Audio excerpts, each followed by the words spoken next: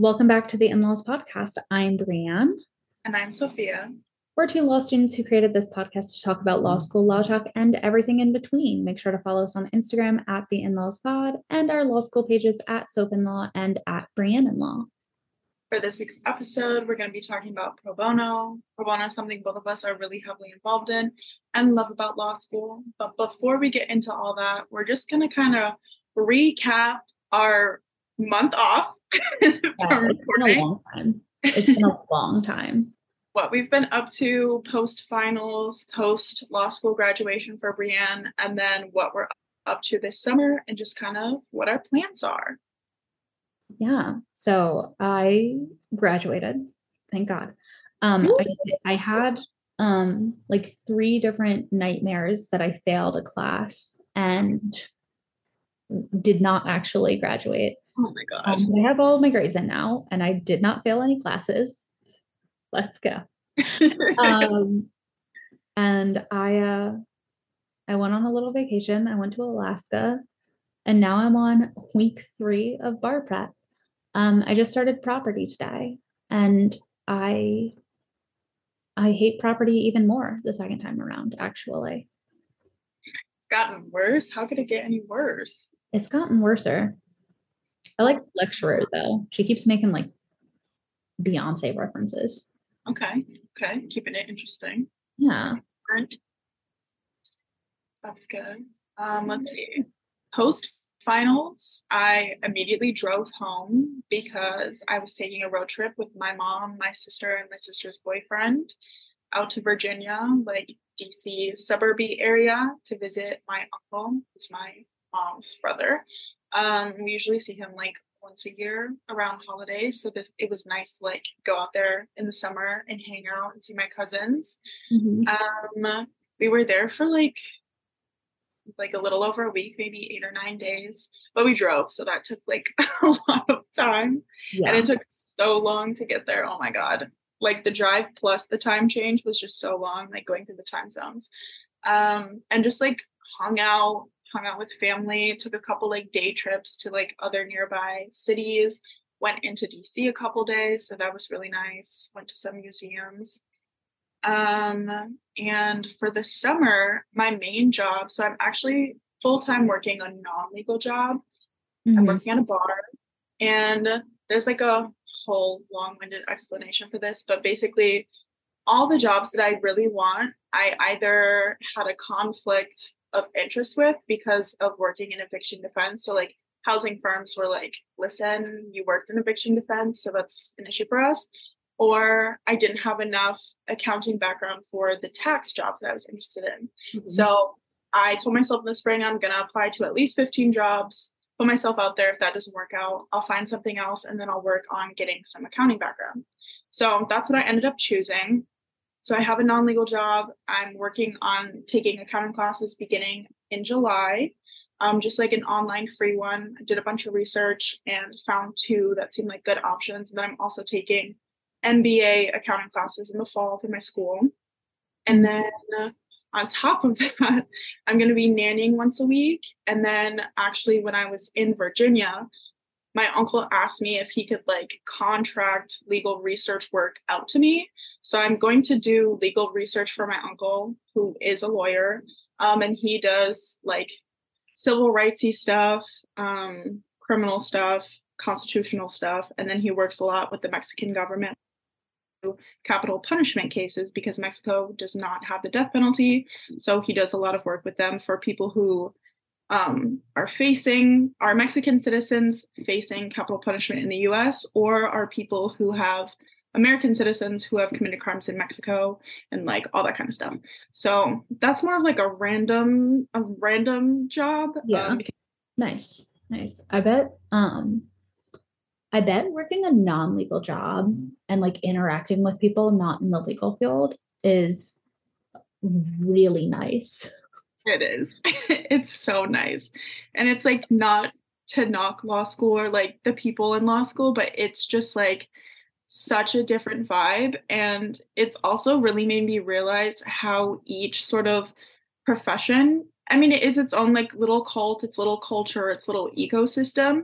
And now I'm in a completely different ecosystem. And I'm in the service work ecosystem, but there's also, like having managers, having like a hierarchy, like there's all that kind of interplay between people that is in the legal field, is in law school, but it's just like completely different surroundings. And it's been super interesting and just really fun. Yeah, I always like something that is so mm, almost shocking to me about the legal field is how like unconventional the hierarchy system is. Like it's not just like you have a manager, it's like you have 10 managers at any given time. And also like people who maybe aren't really your managers are kind of your managers. Right. Um, that's genuinely one of like the more stressful things about the legal field to me. Mhm. Like you could have a partner that you mainly work under, but that doesn't mean that other partners aren't going to pull you in or have you do stuff for Yep. them too. And then it's just like goes up and up and up. But I feel like there's a lot of like horizontal leadership. So there's so much in every single step in law firms. Whereas like other places, it Ah, doesn't feel like it's that many. You just have like my first manager, my second manager, the person here, the CEO, the da da da. right. It's not as like easily mapped out. Like you couldn't really make an org chart for a law firm. Not the org chart. Okay, let's get into pro bono. Yes. Literally my favorite thing in law school. It's so good. I just had pro bono last night and it was so fun. Oh my God. I have not done any pro bono since graduating. I don't think I can. Really? No. There's at least no like system in place for us to do pro bono. That's why. Um, I know, but let's start with an explanation of what pro bono actually is, because I think people get really confused about the difference between pro bono and public interest. Mm-hmm. So, how I always explain pro bono to people is like it's work that you're doing free of charge, but that doesn't mean that you're doing public interest work. Yep. It is not always for the public's interest. Like you could be handling, like you do, like eviction work, like housing work. Mm-hmm. Um, and people have different opinions about whether that's public interest, but it's not like working for a public defender's office. Right. Yeah. I always think of it as like legal services in subject areas. It depends on the school. Schools do different subject areas or have different programs in place for people who literally can't afford an attorney. And sometimes they're just coming in for advice. Sometimes coming in for guidance with paperwork. Sometimes the courthouse sends them and is like, hey, we printed off this whatever for you after you went into court. You need to go here and see if they can give you 15 minutes of time and explain it to you. Mm-hmm. Um, and then there's other ones where you take on clients like in a little bit more capacity. But at least in a lot of my experiences, it's on the spot services. Sometimes people return, but like there's not usually that expectation of we're not taking on cases, we're just helping you with where you're at. Okay. So it depends on what the actual structure of the program is at my school. So I think like I will delay that explanation until we get into how our programs are structured differently, because UNC does have like a very unique way that it runs its pro bono program. But pro bono can be done by law students and attorneys. And then, depending on what you're doing, other people like legal assistants or undergrad students, it really just depends on what it is. Like, if you are an undergrad student and someone wants you to do doc review, you can definitely do that because it does not take any special skill, maybe just like a lot of patience. Mm-hmm. Um, But if someone wants you to do like legal research or actually represent them in court, you got to be an attorney and in some scenarios a law student. Yep. Yep. I know in my experience, specifically at the clinic that I do, we have undergrad students, obviously we have law students, we have attorneys, and then we have some community volunteers as well. So some who work in law firms as like legal assistants, and then specifically the one that I do, we have outside translators who they actually get paid, but they get paid through one of the big law firms in town. They pay for the translators to come. So that's another thing. Translators in pro bono. God, that's a topic. It's that really shows, in my opinion, like how white the legal field is. The fact that like getting a translator is so difficult. Mm-hmm. That's like a lot of what I do too, like on the side, because in addition to like going to the in-person clinic, I translate like the forms, I translate our like website of pro bono, like I translated all of that so that all of the pro bono and like their titles and their appointments and all those systems, those are all translated so that when people are coming or looking to come, all that stuff is in English and in Spanish. Yeah. Really baseline, like bars on the floor type accessibility that we struggle with. Literally, that's Yeah. it. So at UNC, the structure of our pro bono program, we have like 3 different categories of pro bono. And the one that most law schools have is clinics. And we have a few ongoing clinics. I ran one of them. I ran our expunction clinic, where we did take on clients and we would handle their expunctions for them.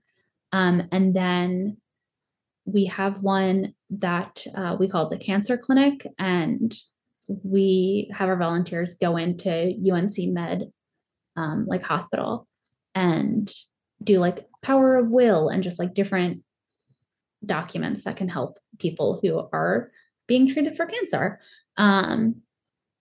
So those are really the only ongoing clinics that we have. And then we also have what we call like attorney projects. And that is when any attorney in the country contacts us and is like, I have this very discrete assignment.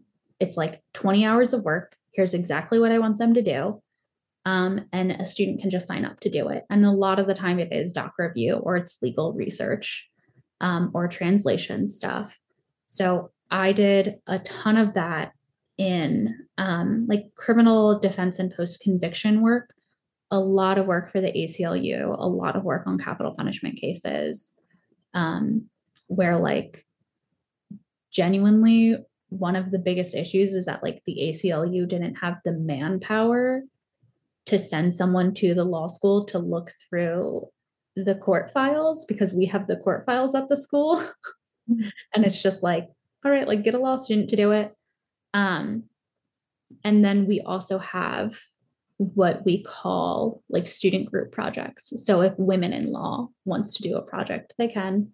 And they do. They have like ongoing domestic violence projects that they do.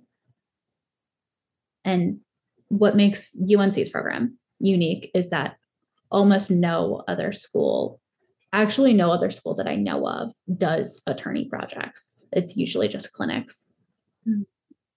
Yeah, that's definitely my experience with my school.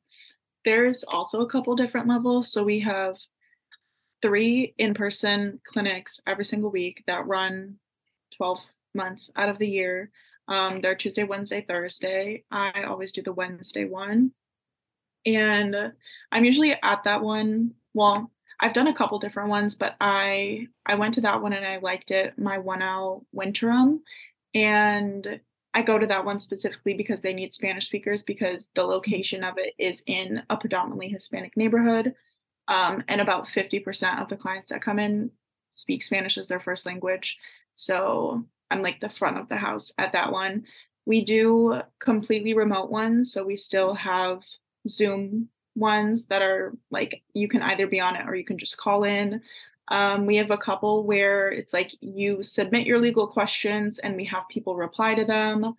And then we also have sort of like pro bono trips. So just depending on the needs of the community or like what's going on, the school might have people sign up during spring break, winter, or summer to go on a trip to provide legal services with a set of attorneys who are also volunteering. So winter, my one out, I didn't go on this, but a bunch of people went on a trip to a military base that was housing a lot of Afghan refugees.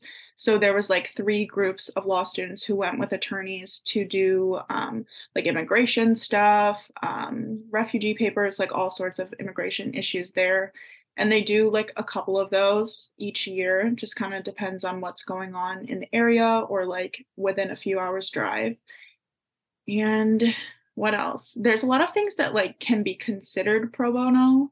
So sometimes orgs will also like host something. So like this past year, our immigration law group did a citizenship clinic. So I worked at that one too.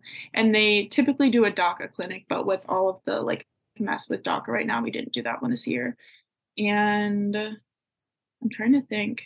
Sometimes if you sign up for an internship where you would get credit and it's like not working out the way that you want it to, you can instead flip it for it to count as pro bono. So say you're doing like the public defender clinic for credit and it's not what you wanted, or you decide to do something else, or like you just can't do the time commitment for the credit anymore, you can do it for pro bono instead. And in those cases, you will have clients that you will take on personally. And then same with like we have a business and entrepreneurship one. If you don't want to do that one for credit, you can do it for pro bono hours. And that one you also take on clients to help with like small businesses and stuff. Interesting. So we have trip projects. Ours typically, because of how North Carolina is, typically is helping indigenous tribes in North Carolina. But I unfortunately have not been able to go on any of them. Yeah. Sucks. But we have that. And then you can count clinic time as pro bono if you go over the necessary hours. So if you have an externship or if you have the clinic, the I think set amount of hours for us is like 128 for 3 credits. And if you go over that, you can count it as pro bono. But there's no option to be like, never mind, I don't want to do this for credit anymore. Yeah. I can't remember what happened last year, but there was like a major issue with one of the internships. And so like I think all of the people that were doing it flipped it to pro bono hours instead, because it just was like not what everybody expected, or something like weird happened. So they were like, yeah, not doing that anymore. That's interesting. Yeah. That also like raises a question that is just absolutely fascinating to me, which is like what counts as pro bono at different schools is mind-boggling to me. Yeah. Like I know there are just like differences in some people will let you count pro bono that you do at firms as pro bono hours. And to me, it's like, girly pop, you got paid $40,000 over the summer. You weren't doing shit for free. That was not pro bono. You're getting money. Yeah. That's a little wacky weird. So we don't count that as pro bono at UNC. And then we also just have like interesting little rules where like if the project is like an on-call project, you don't get to count every single hour that you're on call. You only count a quarter of the hours. So you get essentially like credit for 25% of the time that you are on call but not actively working. Interesting. And then if you do a public interest internship over summer and you don't get paid, you get 25 hours. Like you don't That get, yeah, you don't get to count all of them. You get 25 hours. that does not make any sense. No, it doesn't. But it's because like we don't like the program is like really concerned with not overinflating our numbers. Um Okay. Okay. I mean, I guess compared to other schools, that makes sense. Because, like, I don't know, we've talked about this before, like, the amount of hours is like super different, even between you and I, just because we don't have the attorney projects. So mhm. we can't just like pick up things in our free time outside of like things that are already scheduled, Yeah. which at my school, it's usually like a 2 hour time frame for the student volunteers. Whereas like for me, since I'm on the board, my shift is more like 4 hours. So like even then, if I would have to do like all of them every single week to like reach the amount of hours that you have Yeah. because we still have those like external projects. Yeah. And ours, like, honestly, I ended with like, God, 350, maybe closer to 400 hours. Um, and honestly, probably 200 of those hours came from winter break projects, which is projects you're doing when you are not in class. Like you don't have to be balancing pro bono with anything else. And I would get like an assignment from the ACLU or like the NAACP, and it'd be like 80 hours that I did over winter break. Um, so there's a lot more opportunity with these attorney projects to get like really, really substantive learning in. Yeah, which is really good. That's a really good option to have. I think every school should implement it. I think every school should. Oh, yeah. Um, However, it requires actually hiring someone to be your pro bono coordinator. And not a lot of schools want to do that. No, no, they don't. We have like two main people who are like really the big heads. We have like our director and then I think like our assistant director or whatever. And the person who typically would oversee the clinic that I help run, like that position just like there's not a good retention rate for it. Like the last two people that I've been in school while it's been happening have only stayed for like a year. Granted, the first person got like their dream job elsewhere, so like that's why they left. But the Yeah. second person just like recently left, and it's like it's a really stressful clinic to be at. Like, and that's me saying that as somebody who is usually at that one every single week.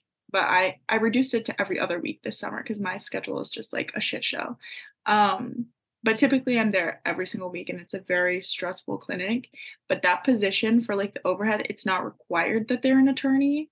But I think in like this situation specifically, it would be really helpful if the next person actually was an attorney or at least has like gone to law school, maybe not practice, but like at least have the background because I think it's a very stressful job if you do not have certain like basic knowledge on things because there's a lot of questions that even attorneys will have at their pro bono shifts and sometimes the students know more than the attorney does on a certain topic because if that student goes to that clinic all the time and deals with the same issues all the time they're going to know a lot of stuff.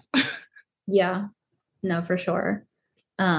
We only have one employee at our pro bono program, the pro bono director.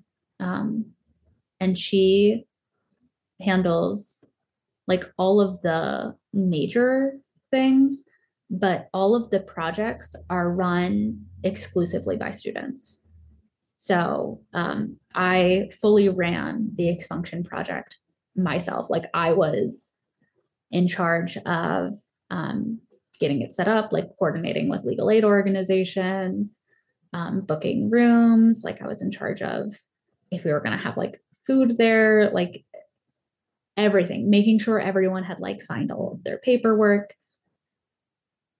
Everything is run by students. Dang.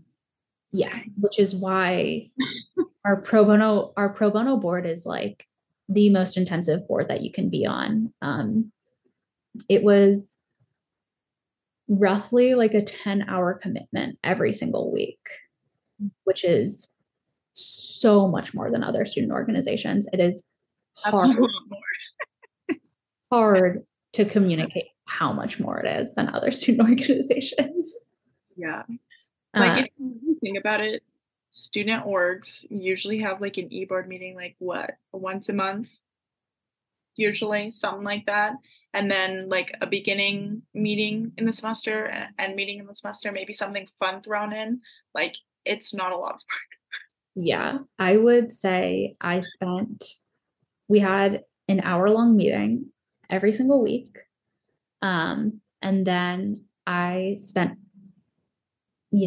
a few hours coordinating different things and then a few hours actually supervising my team at my event.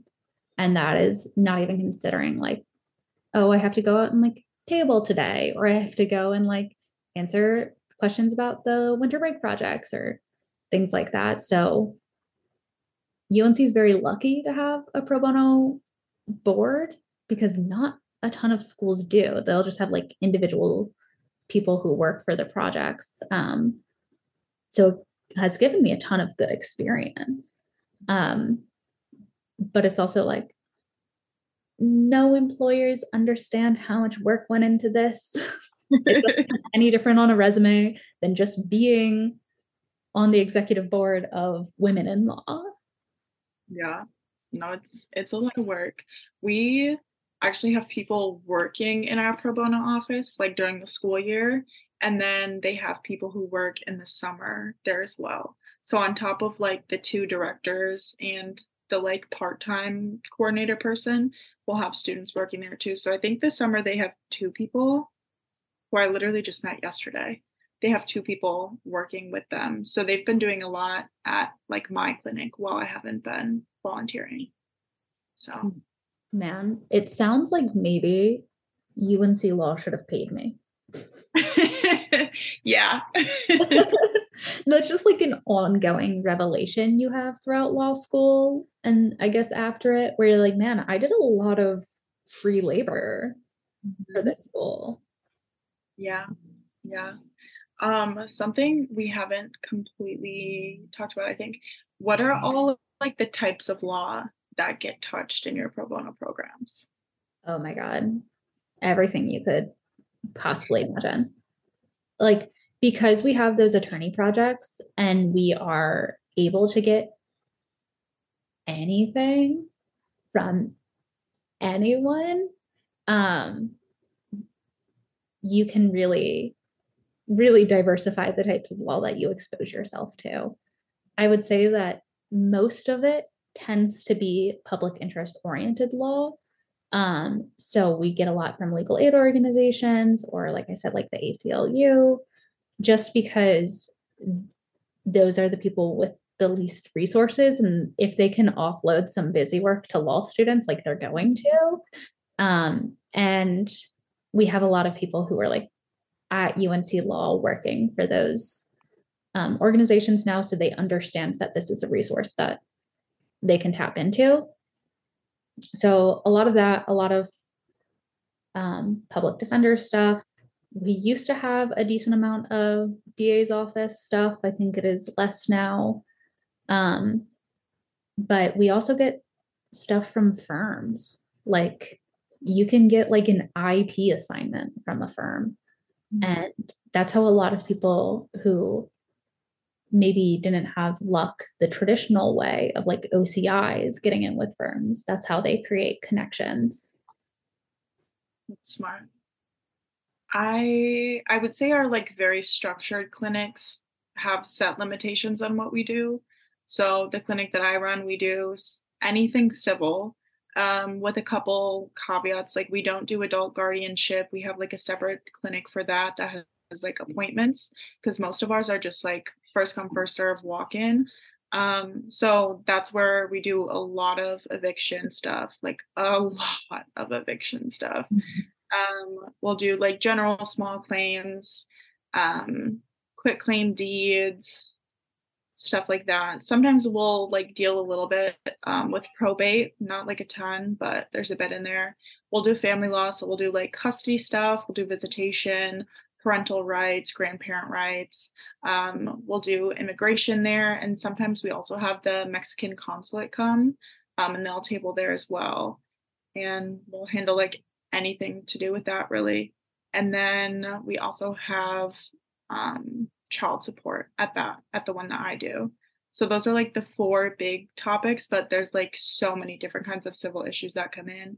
And then the other two in-person ones, one is just civil and the other is civil and family. And then outside of that, we have like very specific ones that are actually run through like a different system that isn't controlled by our pro bono network through the school. It's like a different sort of like nonprofit network, but we supply the student volunteers for them. So they have very specific ones. Like they do the adult guardianship, they do family forms, they do divorce paperwork, they'll do all of it with them. And they'll do like very specific, like time consuming things that can't necessarily go through our pro bono system just because we're first come, first serve. So we usually want things to last about an hour and then get you out the door. I mean, sometimes people take longer. It just kind of depends on what's going on. But the goal is every person gets 1 hour with an attorney and law student. And then we have like the email ins, we have the call ins, and then we also do like if legal aid needs help, then we can do pro bono for legal aid that way too. So that's a good way to get like a expungement and more like criminally experience is through like what the legal aids need help with more so than what the school does, because the school doesn't, I don't think we do anything criminal like on our own. I don't think we handle anything. Wow. Yeah. Well, that's so crazy because so much of our stuff is criminal. Yeah, I think like the vast majority of what we do is like very much civil oriented. Yeah. Man, I would say probably 60% of our pro bono is criminal or post-conviction work. Yeah, ours is definitely like the exact opposite. Crazy. I mean, we have plenty of civil stuff like eviction stuff, like I said, the Cancer Project. We have like wills, we have like veterans stuff. We do domestic violence work, but like yeah, if you want to get criminal experience, you can get it. I have like 350 some hours, and I would say probably 320 of them are criminal. Yeah. Yeah, this is very much not like that. It's definitely like the farmed out stuff that's more criminally oriented.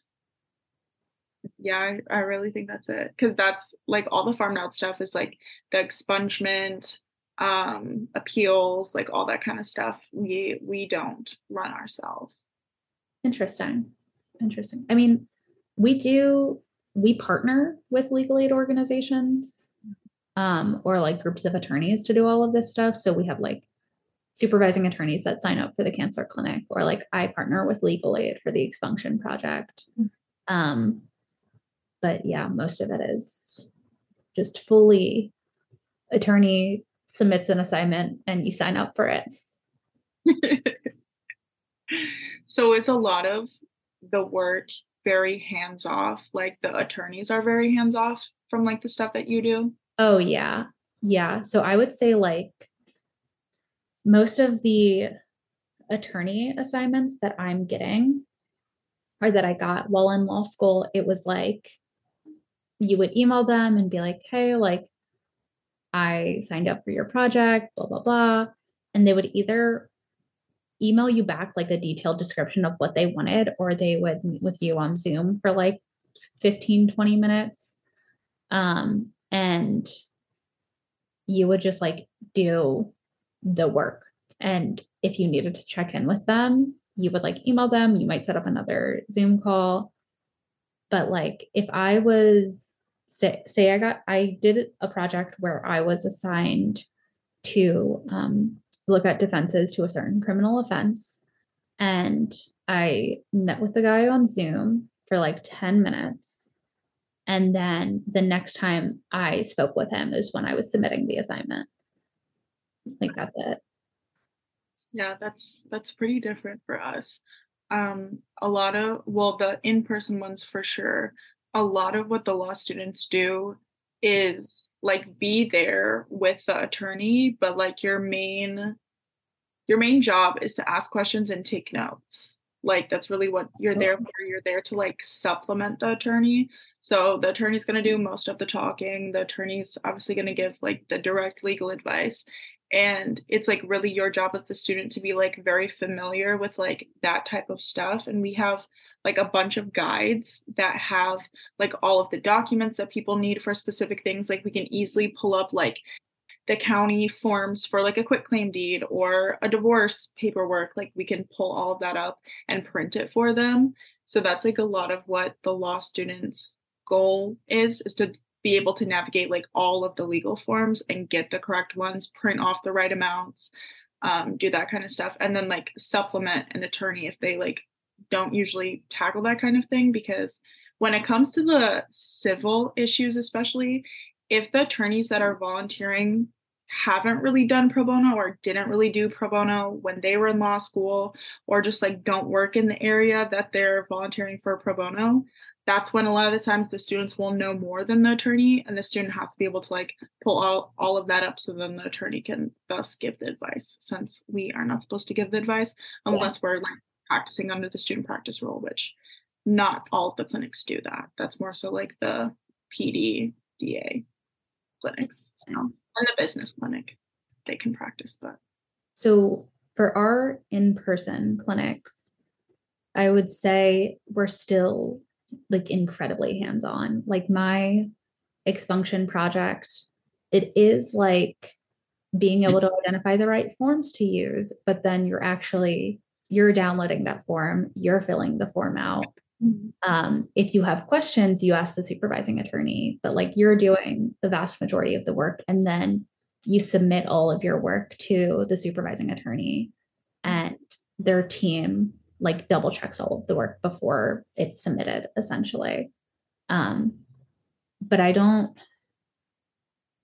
can't think of, maybe free legal answers. We have a free legal answers project, which is much more like that, where it's like you're with an attorney and the attorney is doing like the advice giving, and you're really like a supplement.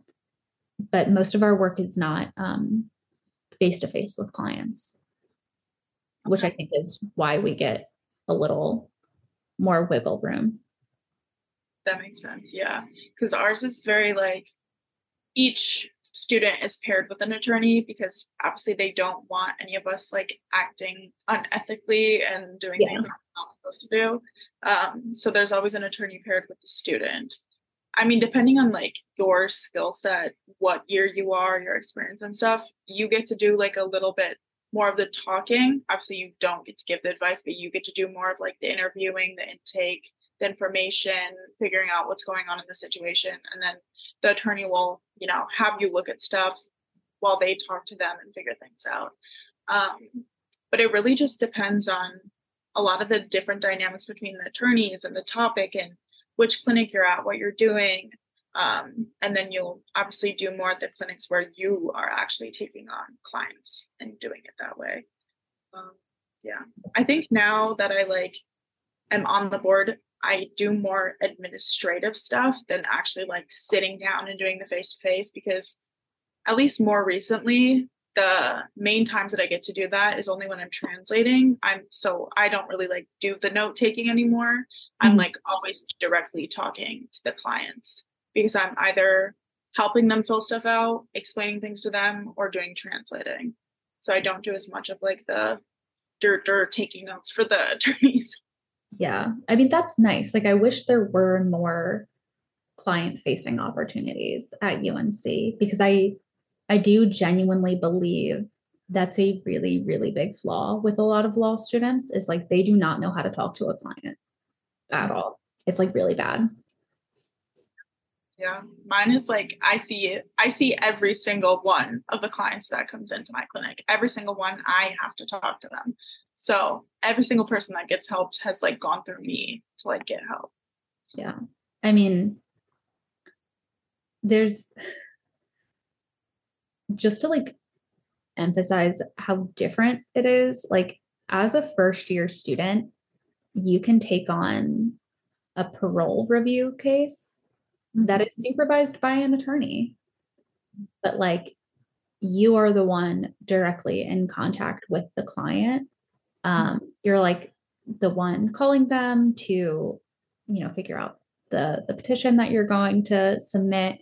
You're contacting all of their family. You're contacting like housing resources and rehabs that they could take part in after. You're like putting together the document to send to the board, and then you're actually the one that goes before the board and speaks for the client. Oh, wow. Oh, wow. I did that 3 weeks into my second year. Oh my God. Yeah. That's intense. It is. It's so intense. And like, luckily, I mean, the legal field is small, and like the parole board knows that it's students doing the work. And, they're so nice about it. Like, the commissioner that I spoke to like complimented me after that, which is like not something that happens when you're an attorney. Especially when they deny your parole. But yeah, you get a lot of like very, very hands-on experience that is genuinely scary as shit. But I'd rather get it as a law student whose work is being double checked by supervising attorneys and everyone involved knows that I'm like just a law student than, if I'm a first year associate doing it. Oh my God. It's also funny that our programs are so different when our like pro bono directors are besties. Yeah. It's so funny. So probably a disclaimer we should make here is that like we go to two schools with like very well structured and recognized pro bono programs, and not every school has that. Add that asterisk disclaimer. Yeah, definitely important. But yeah, like our directors are besties. They go to like their little conventions together for pro bono directors. I'm pretty sure the stat currently is that at least 75% of students do pro bono during their time in school, which in general is pretty high. Yeah. Yeah. We at UNC, we just completed our 6th year of 100% pro bono participation. Major slay. We love it. But it is like by the end, it's like hunting people down and being like, you're going to do pro bono. So to get that percentage up to 100, we do pop-up pro bono, which is you come during the lunch hour, you are given lunch, and you do a 1-hour project. And anyone can sign up for it. And honestly, most of the people who do it are people who already have pro bono hours, but it's just there to be like, hey, like, I know you haven't logged any pro bono hours. Do you want free lunch?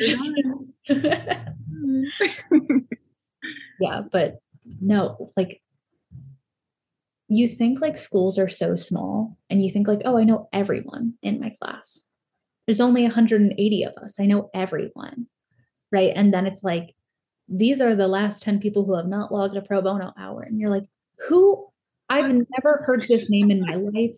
I've never seen this person in my life. I'm pretty sure they're not even a law student here.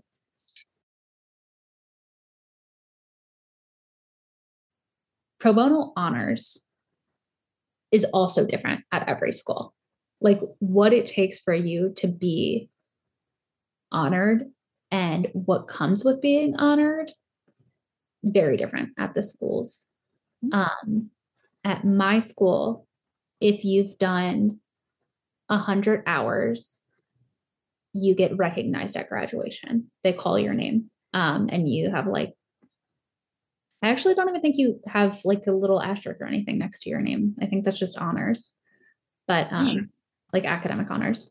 But they call your name if you've done 100. If you've done 75, you get to go to a dinner at the end of your 3L year. And that is it.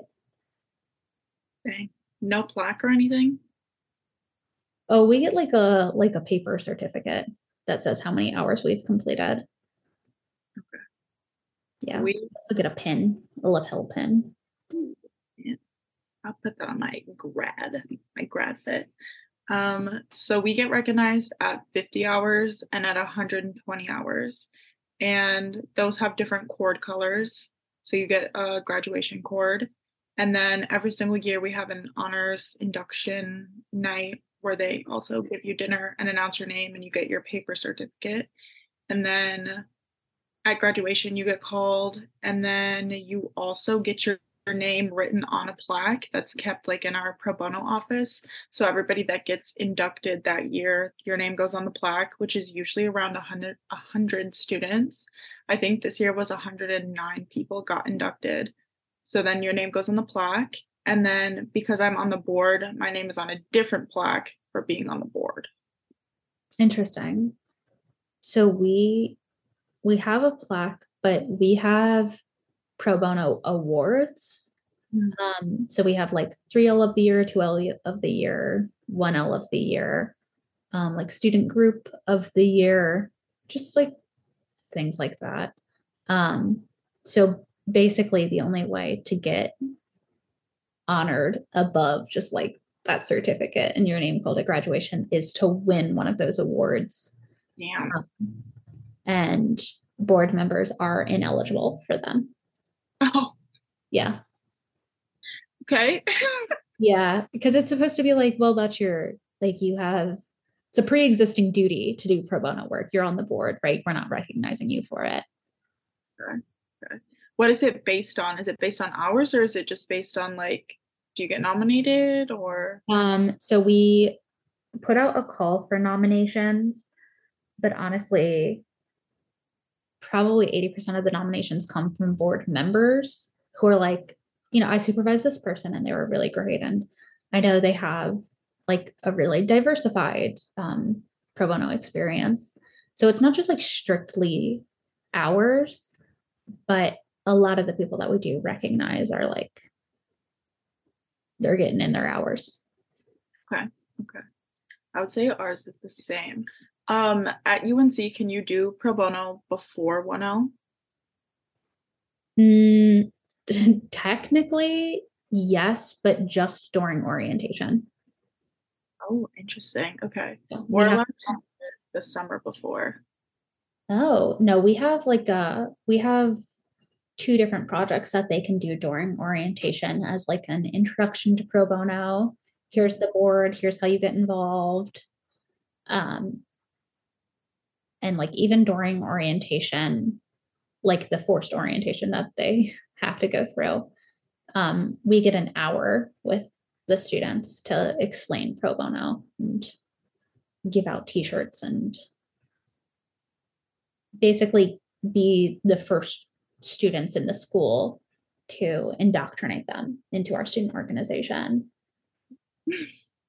Okay. Ours is sort of similar. We have like a big orientation video that the one else have to watch.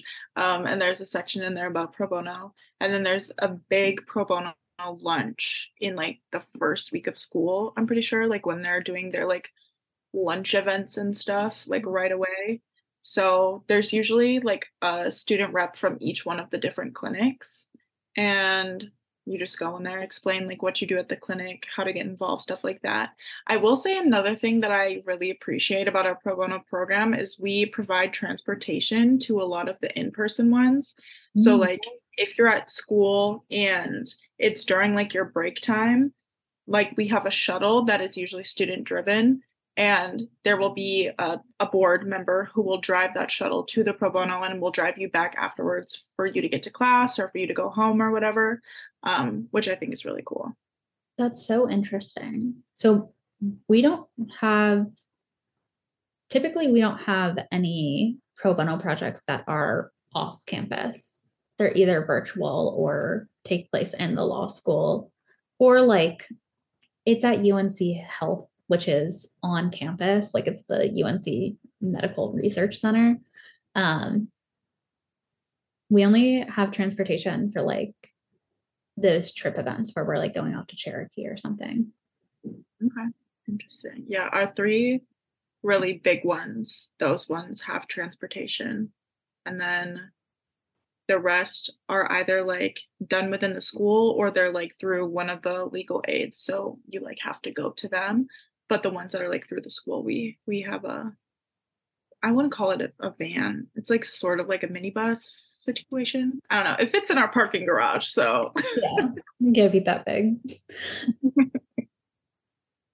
I mean, it doesn't really matter to me that you don't get like anything special for doing pro bono hours because like the thing you get out of pro bono hours is experience and being able to come into an interview and point to like all of this different type of research that I've done, all of like the client facing work that I've done, arguing in front of a parole board, like that is stuff that really sets you apart as a candidate. And also, it's just a good thing to do. yeah. Just like correlate. Yeah. It's interesting because pro bono is one of like the main things that I was looking at when I was looking at law schools. Like I was checking to see what kind of clinics the schools that I was interested in were running.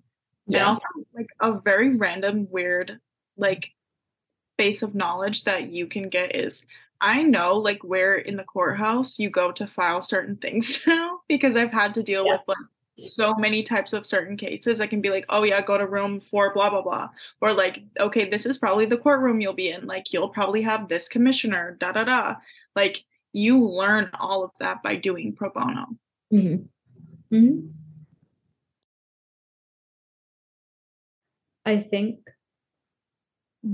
what like is not super understood is that like you as an attorney can just do pro bono by recognizing that a client of yours cannot afford you and not charging them. Yep. And that's like a morally good thing to do. Yep. Yep. Absolutely. Which I Absolutely. think is So, another thing that I don't think we quite mentioned was firms will take on pro bono projects or like pro bono certain clients. So you can do pro bono through your firm and get pro bono hours too. yeah, like absolutely. And those tend to be incredibly interesting high stakes cases. Like the kinds of cases you think are being handled by the ACLU, typically they're partnered with a law firm Mm-hmm. because the law firm has the resources to do all of the work. Yep. Um, so a lot of it's being delegated to a law firm who's taking it on pro bono. And you get to do a lot of really, really interesting work. A lot of the pro bono that the firm that I worked at last summer has been doing in the past couple of years has been immigration work. And so they don't have any immigration attorneys like at this office, but they're like people from a bunch of different practice areas have been taking on immigration cases or working in like that citizenship clinic that I did too. Mm-hmm. Quite a few of them volunteered through that way too. Yep. Yeah. A lot of impact litigation is done through firms pro bono. And a lot of the impact litigation that I worked on while I was at the firm was immigration focused. There's so many options. There's so many options. There's no excuse to not do pro bono. No excuse. And like my school makes it very easy to sign up. We literally give you all the instructions. We give you like all of the tutorials. You have like a full-on training with like videos, forms, everything. And because we have the board and because all of us are like at the clinics, like we are physically there, like we know how to do everything, like all the stuff that's done at the clinic, we know how to do. So even if you're like anybody 1L or you're in undergrad and your school has a law school that has pro bono, like we will help you. We will help you through. Yeah. Yeah. That's, I think, a big part of like your job on the board is to make 1Ls recognize that they are capable of doing pro bono work. Absolutely. And you are. Like you are. You should do it. Absolutely. Mm-hmm. And a lot of states require you to have a certain amount of hours to be admitted to the bar. So also consider that. So think of that when you're thinking of what state you want to go to school in and what state you want to practice in. Yep. New York, got to have 50 hours. Long story short, you should be doing pro bono. Yeah, it's great. It's the best part of law school.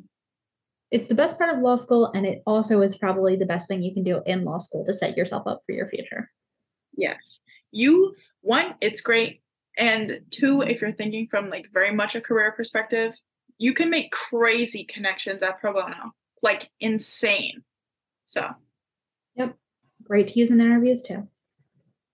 Absolutely. Absolutely. Well, that's all for this week's episode of The In-Laws. Make sure to follow us on Instagram at The In-Laws Pod. We post these full-length episodes every Wednesday morning at 7 a.m. Eastern Standard Time, other than the last month.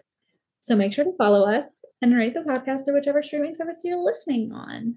Talk to you next week. Bye.